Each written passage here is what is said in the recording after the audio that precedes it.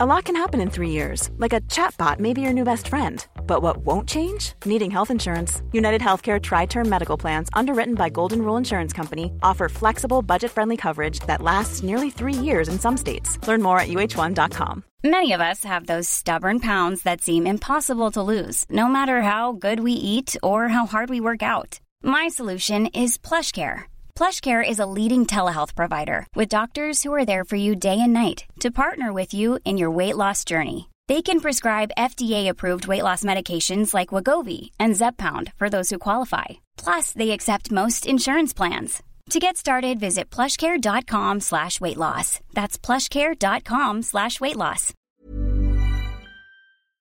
Adi Oladipo here. Thank you so much for downloading Fight Night Extra. Remember, we're here every single Tuesday live on TalkSport 2, myself and the great Gareth A. Davis. If you can't join us live, remember to subscribe to the Fight Night podcast channel. So much other great content there as well, such as Fight Night, Fight of My Life, and even the Mike Tyson story, The Boy from Brownsville. This is Fight Night Extra on TalkSport 2.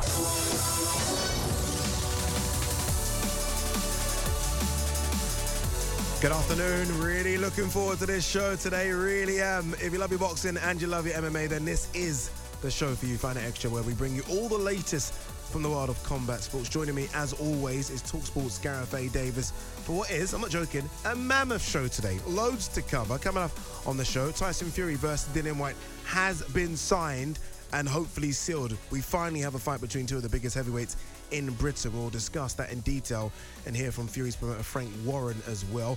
Kell Brook ended his grudge with fellow Brit Amir Khan in emphatic fashion, live and exclusive here on TalkSport on Saturday. We'll unpack a thrilling night in Manchester and ask what next for both men.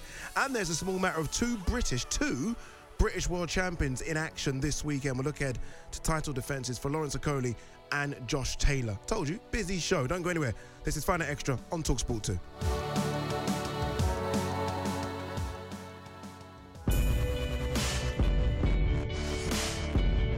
From Brixton, London, the WBC champion, now WBO champion, the body snatcher, Dillian Whyte. Can't wait to punch Dillian Whyte's face right in, mate. Tyson Fury is the winner in Las Vegas. Jay Reyes, he throws in the towel. As far as Dillian Whyte's concerned, why wouldn't he sign the contract? It's life-changing money for him, huge purse. I'm going to give him the best hiding he's ever had in his life, boy. Oh, that shot, he's put him down, and Whyte's put Parker down. Dylan Whyte, I'm going to knock you out, sucker. You're getting it, you dosser. Yeah, we are hearing, the good news is we are hearing, and I stayed up till late in the morning to make sure this one was signed and sealed. We are hearing that Dillian Whyte has signed his portion of the contract and the fight will go ahead.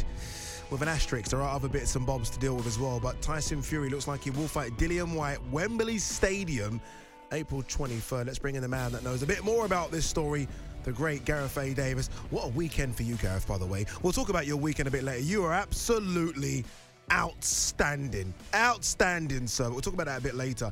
Let's talk about this one. Is it done? Is it signed and sealed? Or are we still waiting for other bits to be done? Good afternoon, Eddie. You're making me blush. Look, this is a really long-running saga. It's 24 days since the purse bid was won by Frank Warren and Bob Arum on Queensbury Promotions to host and stage the WBC title defence of the unbeaten Gypsy King Tyson Fury against mandatory challenger Dillian Whyte. To give you the first two paragraphs of the intro from me. Look, there's still a couple of things to be signed and sealed off. I was expecting to be at a press conference tomorrow for them, and I understand that won't be tomorrow now because there are a couple more things relating something to do with the tax scenario. So I'm kind of delving into it in that way. Listen, Dillian Whyte's based in Portugal. He may even be a Portuguese citizen by now. Tyson Fury's got a license to box in Nevada and obviously can either get a British license here, which wouldn't be a problem, or needs to be licensed here by the Boxing Board of Control as an overseas fighter. Yeah. Who knows about the VAT situation with the $40 million that's been put forward for the purse bid, because it was sent to Mexico City to the WBC. Yeah. So, how does that money then translate over here with the 25 million? Is it paid in dollars to Tyson Fury? The £6 million in dollars paid to Dillian Whyte? What happens to the 4 million in escrow? So I think, given all that's gone before, and we know that Dillian Whyte wanted extra money to promote the fight that was revealed at a lunch that I attended with some other people, with Frank Warren, Bob Arum and Tyson Fury about 10 or 11 days ago. So you put all those things together. I think they're just finalising now. But as you say, I was up till 2 a.m. writing last night just to make sure, got the story over the line, got the kind of the soundings that the contracts were being signed by both. This is the WBC contract, of course, with those purse bids of 80-20, with a purse bid and the split of 80-20. So we're kind of there. So I expect probably next week, because Josh Taylor and Jack Catchell fight this week, and the whole phalanx of media goes up to Glasgow, then comes back down to London for Lawrence Okolie at the amazingly still available O2 Arena. I'm shocked. On me too on Saturday night. I'm taking an umbrella. Umbrellas at ringside, please, because I do not want to get my laptop wet. Or my hair, or my jackets, because it's the glamour occasion. But hopefully next week we'll see the two guys together. I hope it's not going to be, just to put a cap on this, cardboard cutout of Dillian Whyte next to Tyson Fury, calling him a big tosser and a silly sausage, and creating another, Just Giving page. That was very funny. The good thing about Tyson Fury now is that he is very funny about these things. That Just Giving page, I'm putting 47p in there. I loved it. To create some money. Donate, please, to get Dillian Whyte's press comments. It's a bit of fun, isn't it? At the end of the day, we're going to get a semi-final. Yes, it's a defense of the WBC title. And yes, Dillian Whyte, I know we'll go into this later, has got definitely a puncher's chance. And I say that with full respect. Against Tyson Fury. One punch can change anything in the heavyweight division. And, then hopefully, and I'll talk about it more in the show. I've got some more news about Joshua and Usyk as well for us later in the show. Yeah. I love it. That's what we want to hear. The little more gossip bits there. Fantastic. All right, what we do want to hear from, though, is Frank Warren now, Tyson Fury's promoter. He was speaking today and he was asked a question. Was he ever in doubt that this fight would be made? This is what he had to say. Contracts are signed. Still a couple of things that we've got to sort out at the moment before we make the official announcement. But I believe everything will be okay, and we move forward. But as far as Dillian Whyte's concerned, why wouldn't he sign the contract? It's life-changing money for him, huge purse. The fact that we won the purse bid and beaten his promoter, it was great news for him, because if that had been the other way around, he'd have got $2 million less. So he's really, really having it off, and he's got a great opportunity not to just get the purse, which is just under $8 million, but also an upside of $4 million if he wins the fight. So that's where we are. But there's a couple of things to be sorted out, and then we'll make the official announcement. Frank, we understand it's going to be Wembley, April the 23rd. Are we looking at a record-breaking event here? We're still looking at another venue. So at the moment, that's up in the air. But the fact of the matter is, it will be a record-breaking event. It's the highest ever purse bid in the world of boxing, and it's certainly the biggest, financially, the biggest fight that any of two British boxers are meeting in a ring. I mean, as you say, you put in a record purse bid. You're confident, clearly, this will make you guys big money. Well, we don't do it for a charity, that's for sure, Jim. We feel it's a big event. It is a big event, and there's been a lot of response towards it. Whilst we're waiting for these contracts to be lodged and certain other things to be ironed out. And I'm confident it's going to be a record-busting event. I'm really confident of that. How's Tyson about it all? Well, he's a bit, he just wants to fight. It's just a shame it's taken so long to get where we got to. But we have, and in boxing you have to have patience. As I say, we got a couple of things still to sort out, and then we'll go from there. I mean, there's always things to sort out, Frank. I mean, Tyson Fury was suggesting only recently that Dillian Whyte wanted money to turn up for a press conference. So, I mean, this kind of haggling is normal, is it? Well, there's as I say, there's all sorts of things which I can't comment on at the moment until we've got everything in place. And once everything's in place, I'm sure we'll move forward for a really successful event, and all the things that happened surrounding it, I'm sure will come out in due course. But it's been to say it's been a headache is an understatement. Does the winner of this fight the winner of Usyk Joshua? I don't see why they shouldn't. I mean, what else is there? That's the next biggest fight out there, and that's the one we want to see.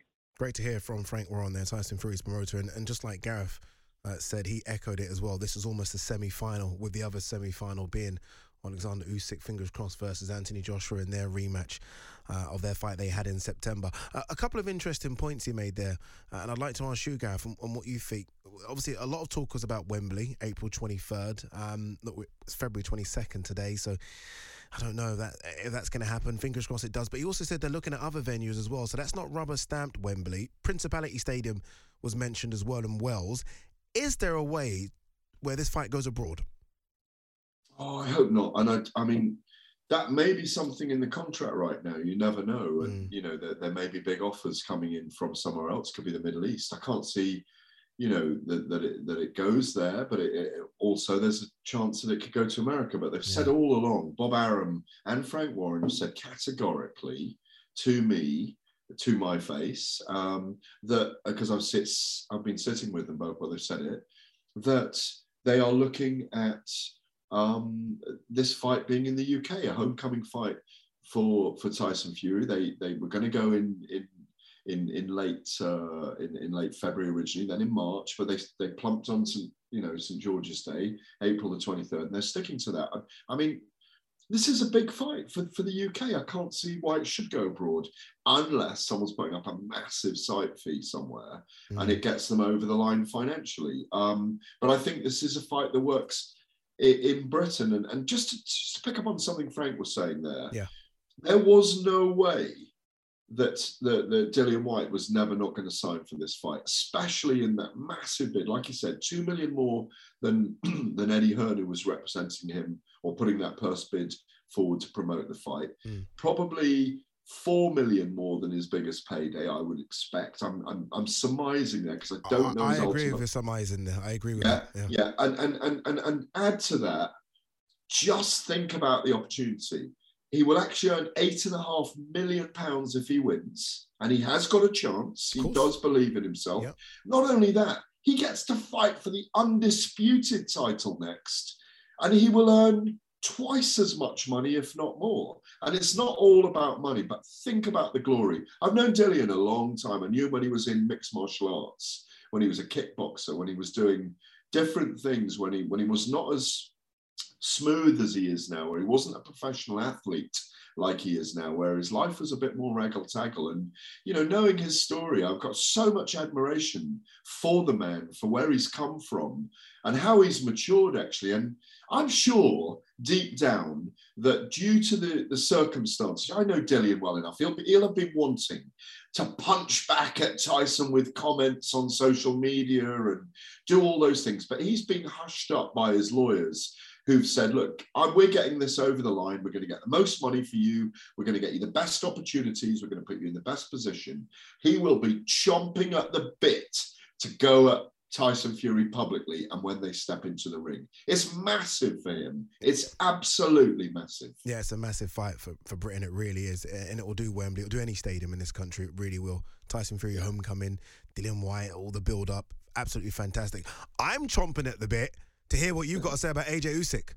You teased us a few minutes ago before we played the Frank Warren audio. What is it? Let me know. Come on. Well, when I was in the arena, I didn't get them on the airwaves on Saturday night. When I was in the AO arena, I think it's the AO arena, isn't it, in Manchester, on Saturday night, I managed to run into, I won't name them, but I ran into a couple of members of Anthony Joshua's team, and had a very good.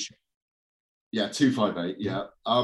Say no more though. 258. A couple of members of the team, and they were a little bit forthcoming for once with the fact that it's not far off announcing who AJ's training team is. They didn't want to tell me, but they said he's definitely assembling the team. He's happy with who he's got. He's looking at a May fight with Alexander Usyk. He's really, really got an appetite for it. There was that offer on the table of 15 million. And he's happy with what he's decided in the end. And you know what? I spoke to Ben Davison last week. I know we'll talk about Ben and Josh Taylor later in the show, obviously defending his undisputed super lightweight title this weekend in Glasgow against Jack Catterall. But, you know, everybody in boxing would love to see Anthony Joshua come back and produce a startling, stunning performance and reverse the tide, if you like, against Alexander Usyk this time. And I got a gentle kind of optimism that this isn't an end game fight for Anthony Joshua, that he's got himself together again and he truly believes. And it's going to be a fascinating 2 or 3 months in the heavyweight division, Eddie. It really is. And once we get that announcement as well, and it's going to be in a stadium in London, it could be Wembley, it could be Tottenham. We are really set for something special at the end of the year if we can get an undisputed title over the line. Because that is so big in heavyweight boxing. People don't realise the amount of politics involved in getting 4 belts together in the blue ribbon division. It's why it hasn't happened for 20 years, because, you know, it's shark infested waters with sanctioning bodies suddenly turning on each other and wanting their guy to fight a mandatory and wanting money for those guys to step aside and all those kind of things. But I think we're on the cusp of a phenomenal year this year once we get these 2 fights over the line. Couldn't agree more, and well said as well, Gareth. I mean, I remember speaking to when we done like a yearly review show, and you remember you said 2021 was one of the best years you've ever seen. I already look at what potential we could have in the next 3 months, and obviously Dillian Whyte versus Fury, AJ Usyk, Canelo potentially facing Dimitri Bivol, Shakur Stevenson, Valdez, Katie Taylor versus Serrano.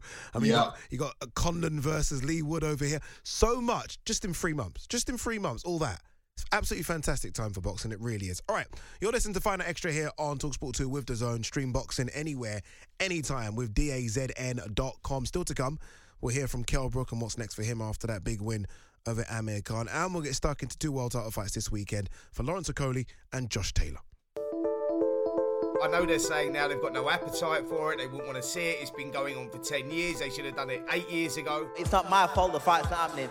He don't want the fight, listen, I want the fight, I want to shut him up and I'll move on. I will fight Kell Brook and I will beat Kell Brook if it comes down to it. And the world knows that. I'm a better fighter, I'm a stronger fighter. I came to Eddie and I signed a deal with your promotional company, I've got closer to you, so I'm chasing you. Remember that. I don't care what people say, I know if that fight's made, people will watch it. I'm at it. I'm first one in that gym and last one out. I put myself through well to make sure I'm ready for this night. Let's get ready to rumble!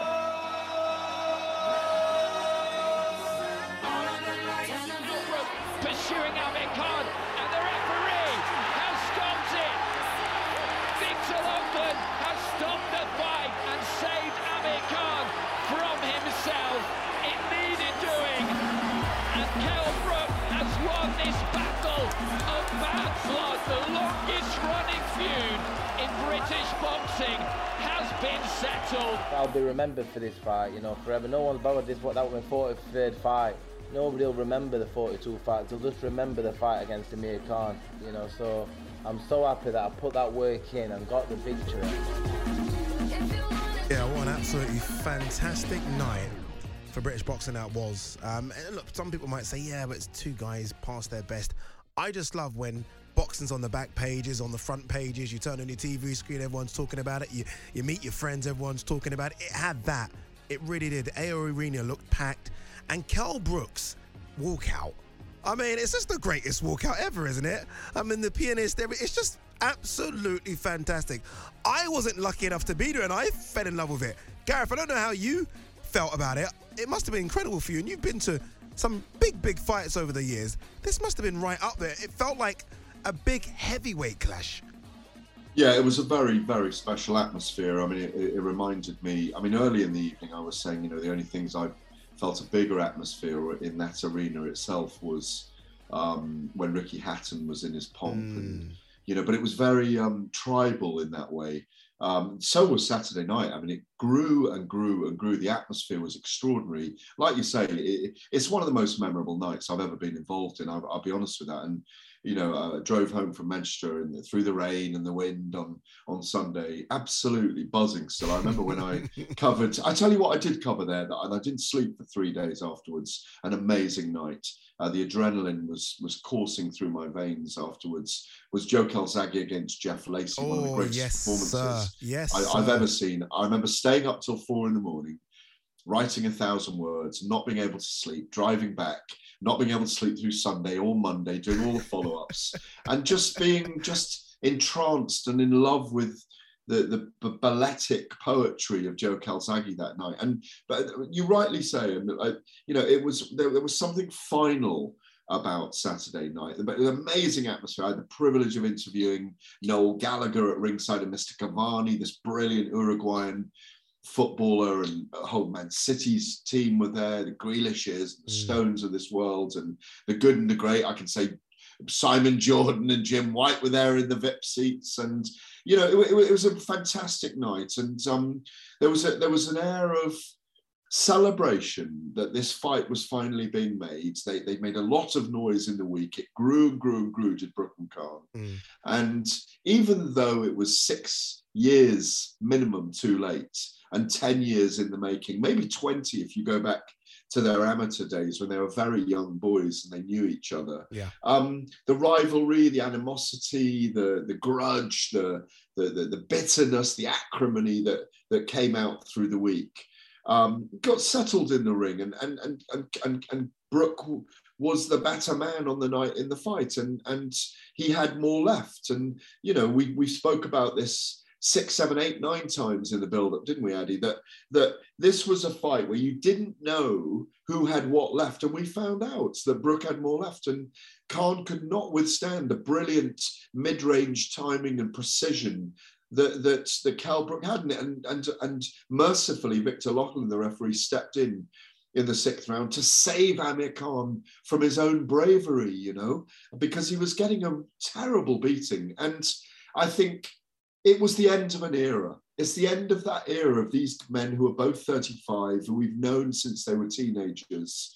One who was a massive star, crossover star, British-Pakistani Muslim, who won an Olympic silver medal as a brilliant, wild, fast-fisted teenager.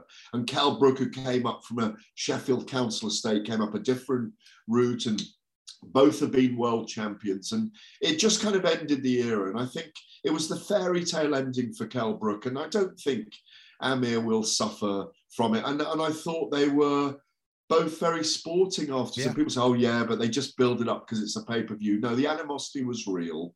And, when you've been through, I'm making this bigger than it really is, but when you've been through war with someone, or when you've been through extreme circumstances with someone, when you've been through what they both went through, massive nerves on the night, putting it all on the line, showing who they are, showing their styles, because they fought in their styles, yes, belatedly, yes, past their prime.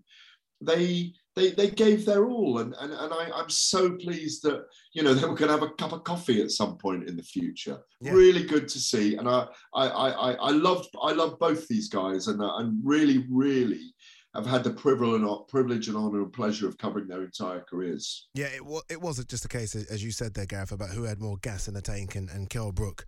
And I think we saw it, how he made weight, and some say he looked dry. I thought he looked okay, actually, at the weigh. And as soon as I saw that, I was like, you know what? There's more gas in the tank here from Kell. And he seemed to be upset about the change of the gloves. He seemed to be as spiteful as he once was. Maybe throwing it back to the Carson Jones or the Matthew Hatton fights, where he really just looks like he wants to hurt you. And that's what I got from Kell Brook on the night. Let's hear from Kell now anyway. Look, he's the victor. He was speaking with Jim White, and he was saying it's probably, and he won a world title, but this possibly could be the proudest night of his life. It's definitely up there, this fight, for me, because it's a grudge match, what's needed to happen for a long time. It's needed to happen for a long time. And listen, we made it happen for the fans, and I took care of business. You know that you talked to me that many times, don't you, about this fight. And listen, it was a one-sided fight. I told you that would happen tonight. I told you this. So listen, I'm just happy that the fans, you've seen it, the world's seen it. I'm going to be remembered for this fight. Not everyone's going to remember me for knocking Amir Khan out. What did you say at the end when you went into his corner? I just said, listen, I respect you there. Listen, you took some big shots tonight, and it's like when a fight's over and you've gone through a a bit of reward together. It's just a natural thing that I'm a nice guy. He seemed to be a nice guy, but he's never given me that respect. But I think that he will give me that respect from now on. He's got to. You're going to fight again? I'm not sure. My adrenaline's still running. I don't know. I'm going to sit down and speak to the family. Me personally, I want to fight, but I know that my mum and dad aren't that too fond, but we're just going to see what my family says. After what you did to him, do you think he'll fight again? I don't think he'll fight again now. I think that he's finished now for good. Yeah, Kell Brook there speaking to Jim White. Look, it was a special night on Saturday. Remember, it was exclusively live on TalkSport, and they did an absolutely cracking job. Look, but despite the convincing win for Kell Brook, there was one moment all the TalkSport listeners were talking about after. Podemos hablar un poco en español. Ven aquí un momento, por favor. Cavani, 2-2. I'm here with Edison Cavani. You're a fan of boxing and you're here for Chris Namos tonight?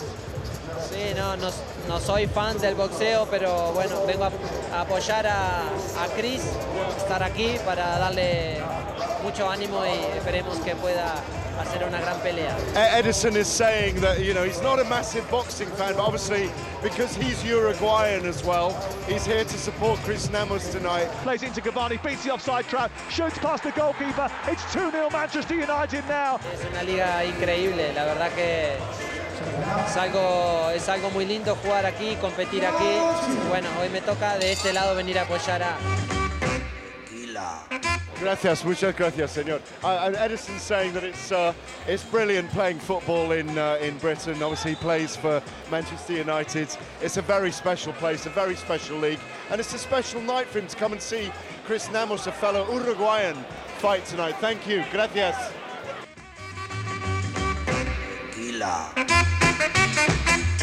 That is frankly magnificent work from Gareth A. Davis. And it really was absolutely fantastic work for myself, Gav. Look, Gav, I'm super impressed with you anyway. Obviously, look, as a big sort of boxing fan and MMA fan coming up, I always had a lot of admiration for you. I didn't know you had Spanish in your locker. I didn't. Every time we're on the show and you do like a Canelo, I just thought, okay, okay, what's he doing? I didn't know you actually could speak it. Impressive. That was really impressive, Gav, I have to say. No, I didn't know. I'd heard the broadcast back, and thank God I got the translation right. But yeah, no, I do speak Spanish, and I will surprise you with some other languages as we go on together in our careers, Addy. But it was great fun, and you know what? I mean, that man again is a legend in football, isn't he? He's one of the great skillful footballers, and he didn't really want to speak because I think he was a bit embarrassed to speak English. But once I started speaking Spanish, incredible. He opened up, so it was beautiful. It was absolutely beautiful. Oh, absolutely fantastically well done, Gav. All right, you're listening to Fight Extra on TalkSport 2 with DAZN. Remember, stream boxing anytime, anywhere with DAZN.com. Still to come, we are going to talk about Lawrence Okolie and Josh Taylor, world title fights for them this weekend. But up next, we are going to hear from Conor Benn and Chris Eubank Jr., both of them who want a shot at Kell Brook. Cool fact, a crocodile can't stick out its tongue. Also, you can get health insurance for a month or just under a year in some states. United Healthcare short-term insurance plans, underwritten by Golden Rule Insurance Company, offer flexible, budget-friendly coverage for you. Learn more at UH1.com. This is Paige, the co-host of Giggly Squad, and I want to tell you about a company that I've been loving, Olive & June. Olive & June gives you everything that you need for a salon-quality manicure in one box. And if you break it down, it really comes out to $2 a manicure, which is absolutely insane. It's also so easy to get salon-worthy nails at home with Olive & June. The difference between how your nails used to look when you did them yourself and now with the Mani system is a complete game changer. The best thing about Olive & June, too, is it's a quick dry. Dries in about 1 minute, lasts for 5 days, and full coverage in up to 1 to 2 coats. Visit oliveandjune.com/perfectmani20 for 20% off your first system. That's oliveandjune.com/perfectmani20 for 20% off your first system. Quality sleep is essential. That's why the Sleep Number Smart Bed is designed for your ever-evolving sleep needs. Need a bed that's firmer or softer on either side? Helps you sleep at a comfortable temperature? Sleep Number Smart Beds let you individualize your comfort so you sleep better together. JD Power ranks Sleep Number number 1 in customer satisfaction with mattresses purchased in-store. And now, save 50% on the Sleep Number Limited Edition Smart Bed for a limited time. For JD Power 2023 award information, visit jdpower.com/awards. Only at a Sleep Number store or sleepnumber.com.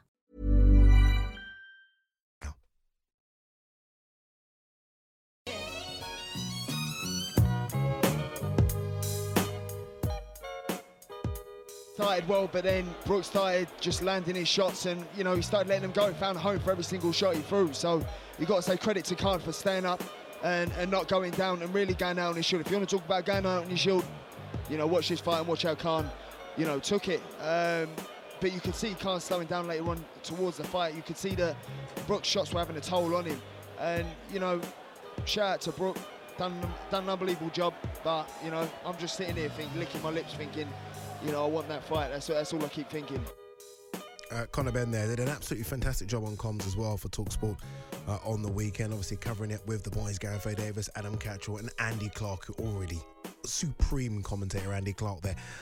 This is Fight Night Extra on TalkSport 2. Myself, Andy Oladipo, joined by the great Gareth A. Davis, the voice there of Conor Benn. Look, wants to fight. It's weird, there's that triangle, isn't there? I mean, we saw Chris Eubank Jr. fight Liam Williams. Who called him out after? Conor Benn saying, look, if we can, let's make this fight happen. Kell Brook fights, Conor Benn wants him. Chris Eubank wants Kell Brook. Something's going to happen here, isn't it, Gav? Like, somehow, some way, someone's going to fight each other in this triangle, I believe. Yeah, I agree with you. And I think it was funny, actually. I was teasing Conor because, before Khan and Brook fought, so, as we were building up to the fight itself at 10:30 p.m. on Saturday night, Conor was there. And you know what Conor's like. He's a bundle of incredible energies, kind of all male. He's just all testosterone. Yes, and listen, he's a beautiful young man. He really is a beautiful human being. And but he's just bristling all the time with desire and verve to fight everybody. And I said, you know what? I think you probably beat Khan and Brook at this stage. And then after the fight, when he was saying he wants to fight Brook, I said, you know what? I don't think you beat Brook at the moment. He really did. I've changed my mind. But you know what? I mean, if you're asking me, I don't think. My honest opinion is, I don't know if we've discussed this on the show before, but Conor Benn is not ready for Chris Eubank for a start. No chance. And a jump up 2 weight divisions. Yes, to have a Ben Eubank 3 would be amazing after their two fathers had 2 incredible grudge fights and were absolutely amazing household names, back in the 90s. But I think what I could see that fight happening later in Eubank's career and maybe a bit later in Conor's career. But I'll be honest with you, I'm not sure I want to see. I know what is going on behind the scenes, and that is I think they are looking at a Chris Eubank fight, Boxer and Sky, with Kell Brook, and I'm uncomfortable with it, Addy. Let me be honest about this, right?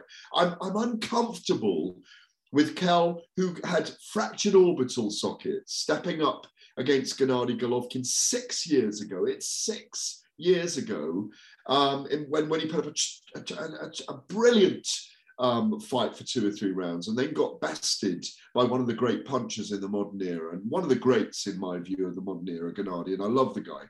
I've got a lot of love in me today, but that's probably because I'm getting a lot of love. But the thing is, I'm uncomfortable with that as a matchup because I don't see Kell looked great against Amir, who didn't have a lot left, but there were moments in the fight where Kell looked vulnerable as well, by the way, and we're forgetting that.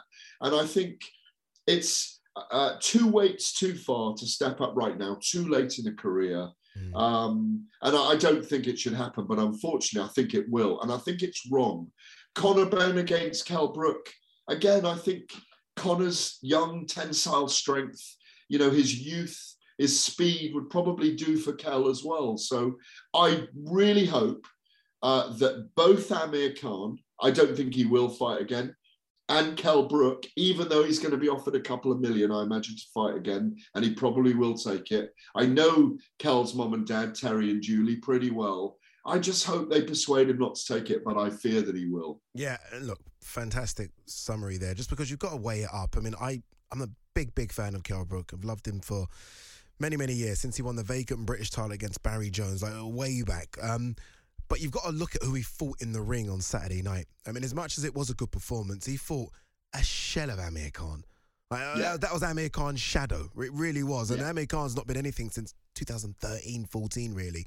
So you've got to weigh that up. And Conor Benn spoken about going to 150. Maybe that's kind of fair, really, but I really don't want to see Eubank. But I can see it happening, both with Boxer. There'll be a lot of money, as you say. It'll go on pay-per-view. It could sell an arena. It could do a stadium in Sheffield. It's a big, big fight. And I can understand Kell. He's got the itch back. He might look at that performance and think, there is one more in me. They don't like each other. I can see it happening. I really can. Let's hear from Chris Eubank Jr., who spoke about it as well. And he said, look, he's not ruling out a fight between himself and Conor Benn. It's another very interesting matchup for the fans to talk about and debate and ponder over. Will it happen anytime soon? I don't think so. But listen, if Logan Paul can fight Floyd Mayweather, then maybe it isn't such a crazy thing. 3 can happen. It really could. Absolutely. It really could. Yeah, that was Chris Eubank Jr. speaking about Conor Benn. Very unlikely. Obviously, that was pretty much off the back of his fight against Liam Williams. With regards to Chris Eubank Jr. versus Kell Brook, again, you know what goes on behind the scenes here. They will be talking about it. Do you think, heart of hearts, that Kell is going to have one more? I do.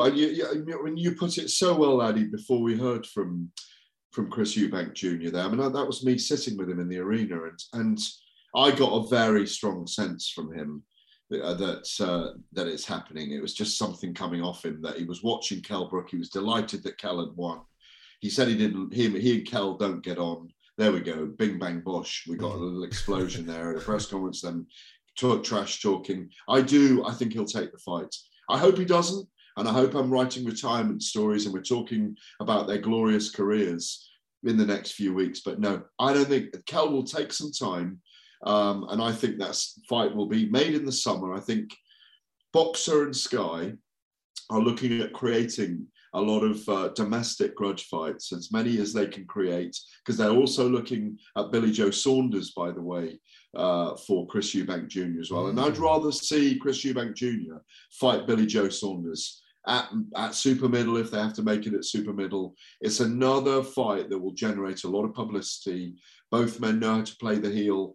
And I think that's the fight I'd rather see. And it wouldn't surprise me to see Chris Eubank Jr., even though he's pursuing world title glory, Ed, going Kell Brook next. And if he wins against Kell Brook, which I fully expect him to do, with respect to Kell there as well, then fight Billy Joe Saunders and then fight for a world title. And they'll try and get Gennady Golovkin over here. Yeah, look, I tweeted that, Chris, chased the 160 champions, but I fully understand as a risk reward thing, you'll look at the risk and think there's not much in fighting Kell. I mean, look, Kell's still a good fighter and Kell, potentially could outbox him because Kell's a better boxer, I think.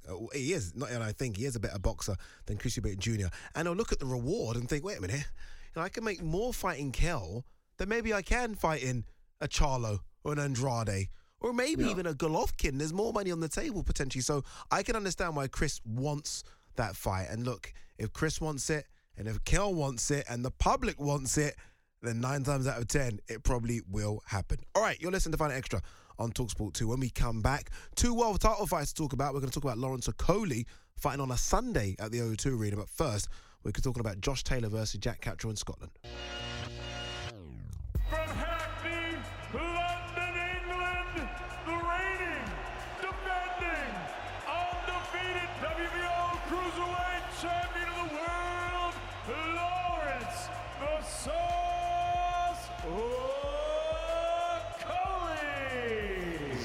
This is where I think we take it to another level, And he's going to be counted out. That's all she wrote.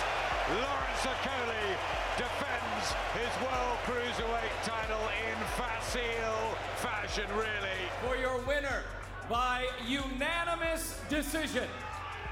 And now, the undisputed junior welterweight champion of the world, Josh the Tartan Tornado Taylor! Ultimately, just a matter of time before I get him. Welcome back to Find Out Extra here on TalkSport 2. Myself, Adi Oladipo, the great Gareth A. Davis. So much to discuss in the world of boxing. We've not even talked about the 2 world title fights this weekend. Let's kick things off with Josh Taylor versus Jack Catterall. 2 fighters unbeaten. Let's not forget Jack Catterall. A lot's been spoken about Josh. I almost feel like Jack's been almost... not disrespected here because Josh is so good, but no one's really looking at Jack Catterall, 26-0. Yes, he hasn't fought at Josh's level, but we saw a lot of upsets last year, didn't we? This could be one of the big ones. I don't think it will happen, though. Josh Taylor, Gareth, I think pound for pound, no worse than number 6. I think is that good. Undisputed, has every single belt. And what I want to see from Josh as well is a dominant performance to the point where people are begging for him to go to 147 next. Like, there's not much to hang around, I don't think, for at 140 anymore. Gervonta Davis has gone back down after beating Barrios.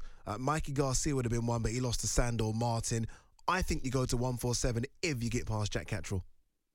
Yeah, I mean, it's a very good point. It's so well put. I mean, I spent some time with Josh Taylor on Tuesday last week, a week ago, and also with Ben Davison down just down the road from me, just north of London in Harlow. And he looks brilliant. He was sparring that evening. I saw him in the morning.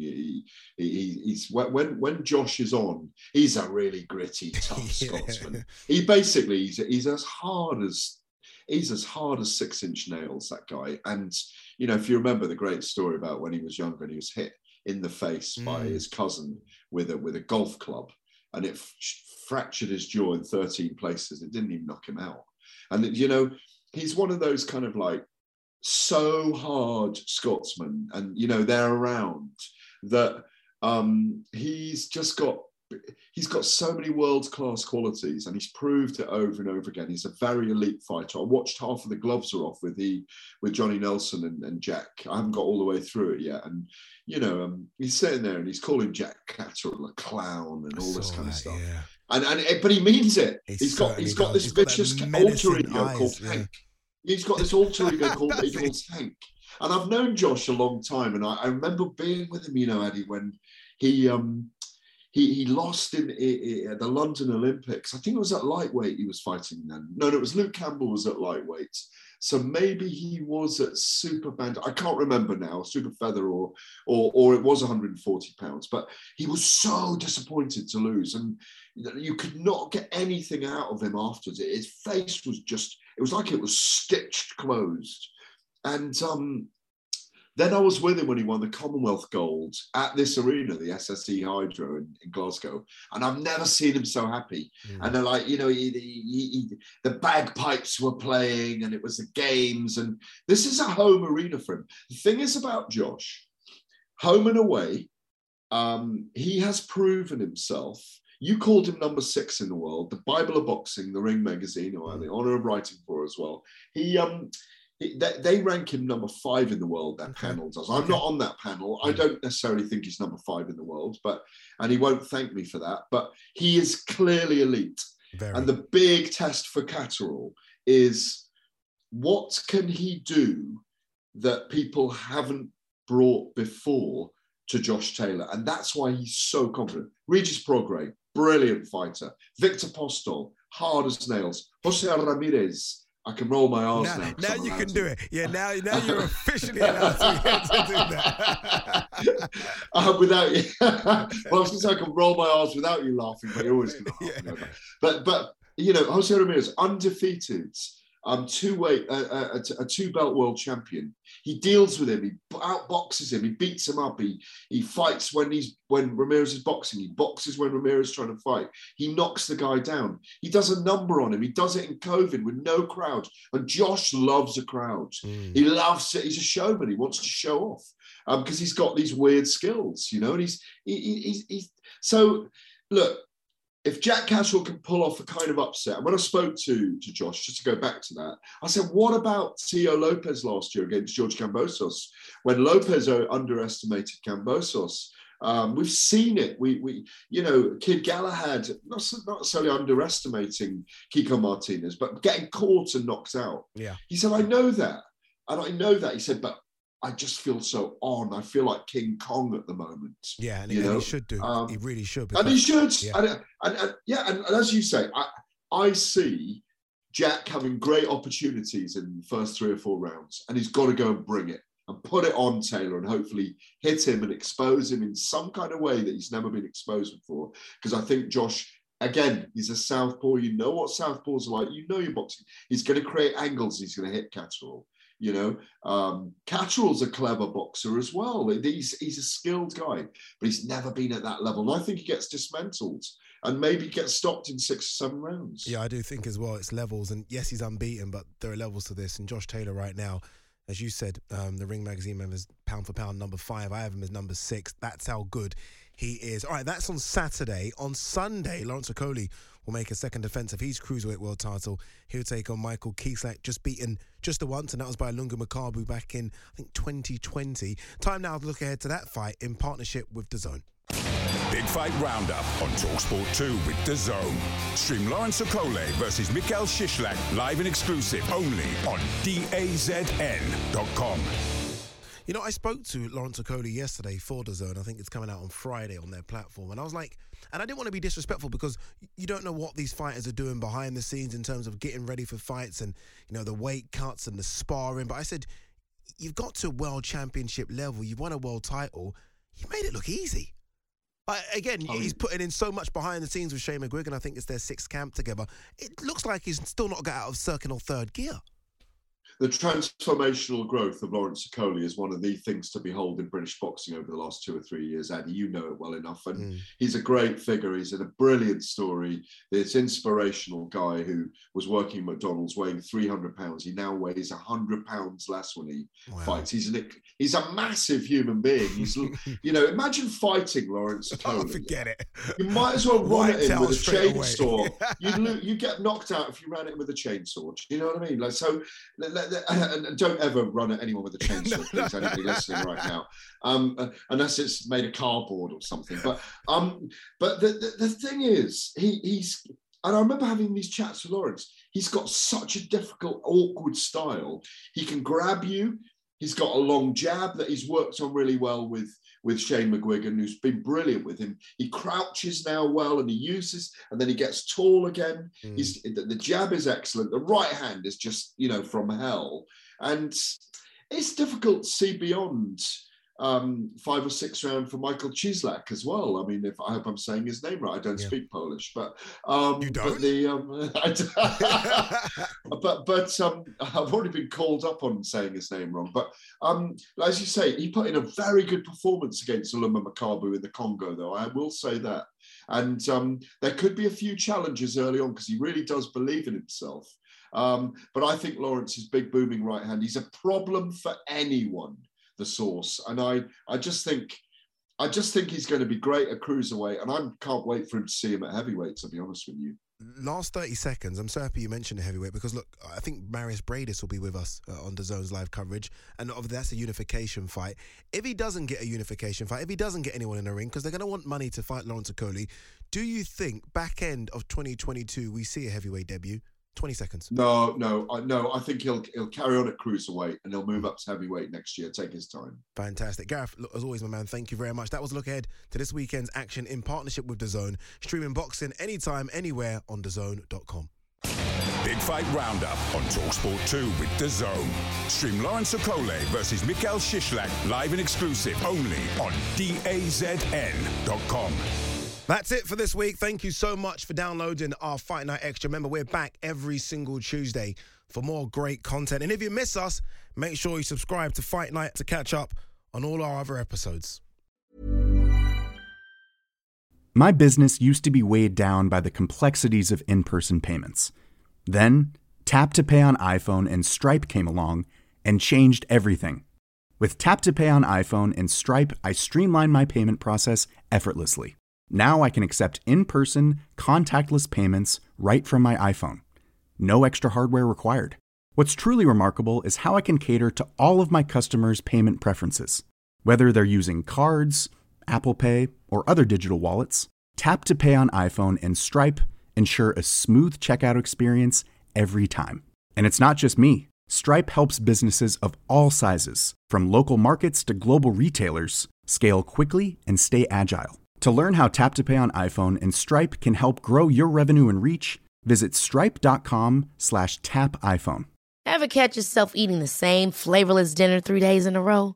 Dreaming of something better? Well, HelloFresh is your guilt-free dream come true, baby. It's me, Keke Palmer. Let's wake up those taste buds with hot, juicy pecan-crusted chicken or garlic butter shrimp scampi. Hello Fresh. Stop dreaming of all the delicious possibilities and dig in at HelloFresh.com. Let's get this dinner party started.